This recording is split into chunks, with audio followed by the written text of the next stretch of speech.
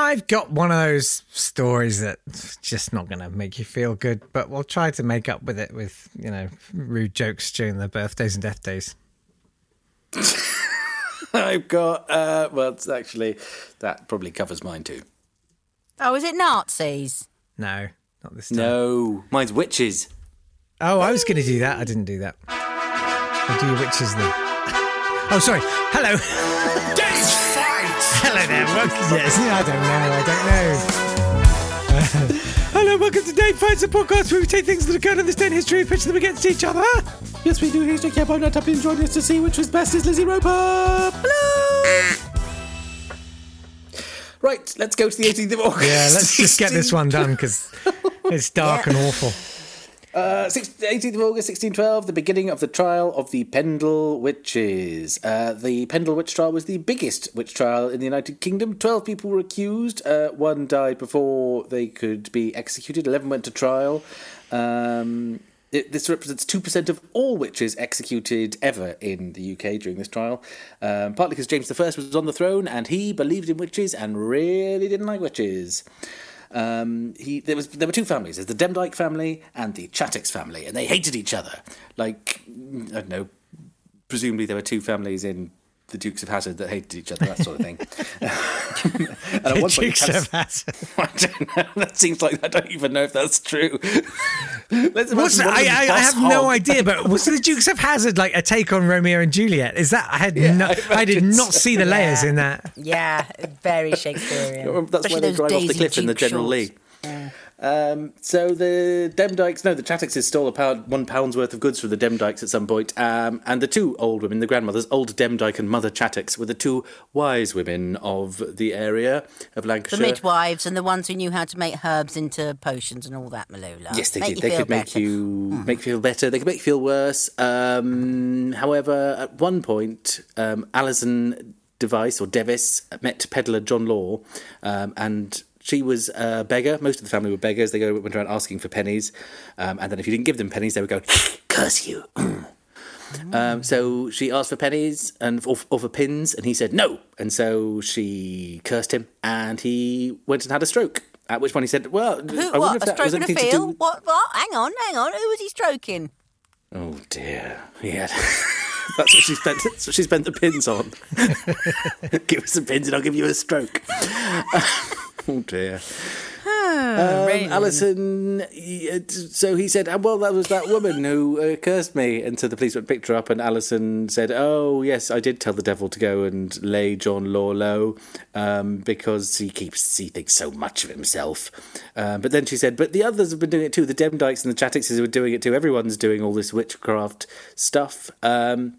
Which is where it would have stayed, apart from the fact that once they'd arrested the first couple of them, the rest of the family decided to have a big meeting. And no one knows what went on at this meeting, but there was suspicion that they were doing some witchy rituals. And so they went and arrested 8 more people.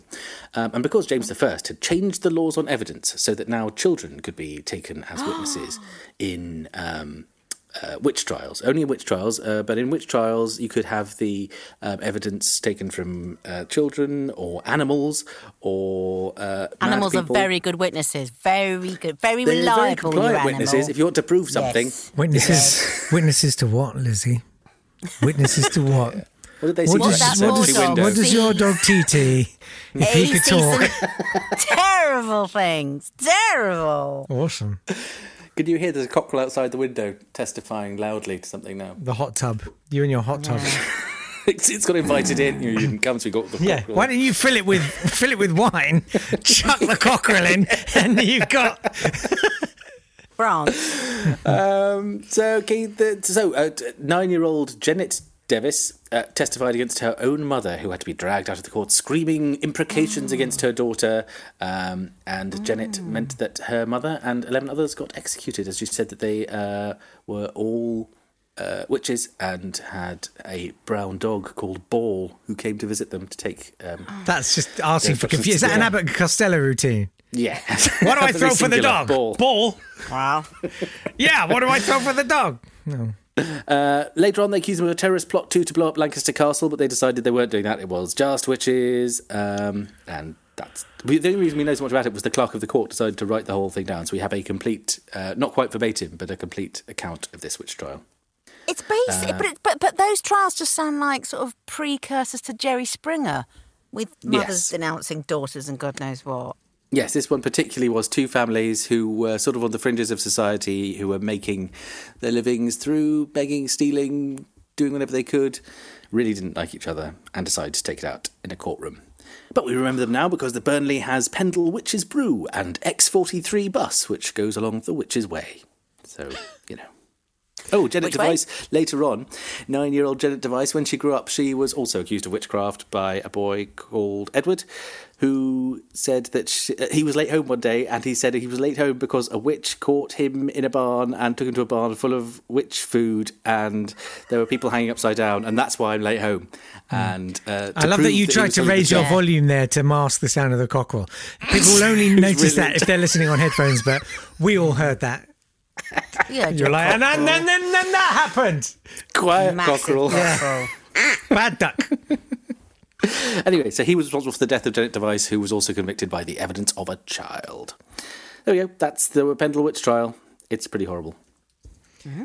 I've got something horrible. Oh, okay. Has he got a French accent? No. It's got witchy voices. How much do you two know about Steve Biko? A little bit. We ought to know more. He was incredible. He was South African and black, and he got very involved in the black rights movement there during the time of apartheid. He was the first to start promoting the slogan "Black is Beautiful." It wasn't his slogan, but he was the first one to kind of extol it, and he was very anxious that part of the black rights movement be about black people feeling pride, not just a kind of, oh, finally we've been given some human rights here, but actually taking pride in themselves and who they were. And he was going to study medicine, which is what his kind of family wanted him to do, but he chose law. And there was a sort of history of that turning into political activism quite a lot. And he formed the South African Students' Organisation, and he was president for a year, and then he stepped down because he did not want there to be any kind of cult of celebrity or personality forming around the movement. So he was like, I'm getting out of the way of this now. And that happened. Then he formed the Black People's Convention, which was about promoting black consciousness. There's a great quote from him. He says, "My major problem at this moment is a strange kind of guilt. So many friends of mine have been arrested for activities in something that I was most instrumental in starting. A lot of them are blokes I spoke into the movement, and yet I'm not with them. One does not think this way in political life, of course. Casualties are expected and should be bargained for." He did amazing work. He built communities. He set up healthcare centres and creches for working black women, and an education fund. So as you might expect, the police were quite hot on him, and they imposed travel restrictions. I know you know this, but like one of the ways during apartheid they could control wages and effectively pretty much have slavery was they would not just segregate, but they would control townships. If you were in this township, you couldn't travel to that township. And what that meant was that you could depreciate the value of workers in a certain township so that they would have to take less money to do work. But he tried to travel. He got stopped at a roadblock. So on the 18th of August, 1977, he was arrested at a police roadblock, and he got the living hell beaten out of him. He was imprisoned for a year and a half, but then was beaten in a cell. And the doctor examined him and said, "No, he's got no injuries." He did. His head had been stoved in. You couldn't miss it. Two other doctors examined him and found blood in his spinal fluid. So naked and cuffed, they chucked him into the back of a Land Rover and they drove him to the hospital, which was 740 miles away, where he died alone, and he was 30 years old. And it's a name that we should remember more. So you're all sober now. Yeah, Bring back the hot there. tub chat. That's what I say. Let's do the birthdays and the death days. Happy death day to Bruce Forsyth. And why have I done the death days first? I don't know. I'm just reading them in the wrong order. Happy death That's day fine. to- Why don't we should change it up. Yeah, happy death day to Bruce Forsyth, who somehow inexplicably stayed as a national treasure throughout many investigations into all sorts of celebrity misbehaviour, none of which laid a hand on him. He was an implausibly wonky man with a wife who seemed to love him very much. And that's all we shall say about Bruce Forsyth. Happy birthday to Virginia Dare, born in Virginia in 1587. She was the first English child born in the Americas in the new Virginia colony of Roanoke. Her grandfather, John Roanoke's Wilkes, her grandfather John Wilkes went back to England to get them more provisions at the end of the year. And when he came back, everyone in the colony had disappeared. They found the word Croatoan scratched into a tree, so they assumed they must have gone to Croatoan Island, which is just off the coast, but when they got there, no one was there, and they never found any of the settlers from Roanoke ever again. Ooh, the Mary Celeste of settlers. You see, if you are going to Croatoan, you'd leave a proper message, but you wouldn't just scratch it on a tree and hope that they put two and two together, surely. Well, what would you do? Send a fax. You probably wouldn't scratch on a tree if you weren't going there. Just sort of throw them off my trail. Yeah. I like the idea of having to carve "so far all good today" on a tree every morning. Haven't been taken to any islands. Certainly haven't had any run-ins with any native here. Right, so we have a brave black rights activist hero being viciously murdered. Mm-hmm. And we have women being viciously murdered for the crimes of other people's misogyny. Oh, it's a good episode today, isn't it, Natt? Thank you very much. As a middle-class white man, I'm feeling particularly I'm feeling proud of great. today's I'm feeling episode. so good. Yes. I discovered this week let's that the dedicate house... to Bruce Forsyth. The house that I live in, it was apparently built sometime between 1400 and 1550. And I've got a book. There was a lot of witch activity on Guernsey. Oh, yeah. And at the time that this house was standing, they were burning witches down in the market square. And something else they like to do to witches, because, you know, these women, they really need to be shown who's boss. They used to take these women and they used to nail their tongues to a stake in the market square. So that's another nice. Is that a scold's bridle?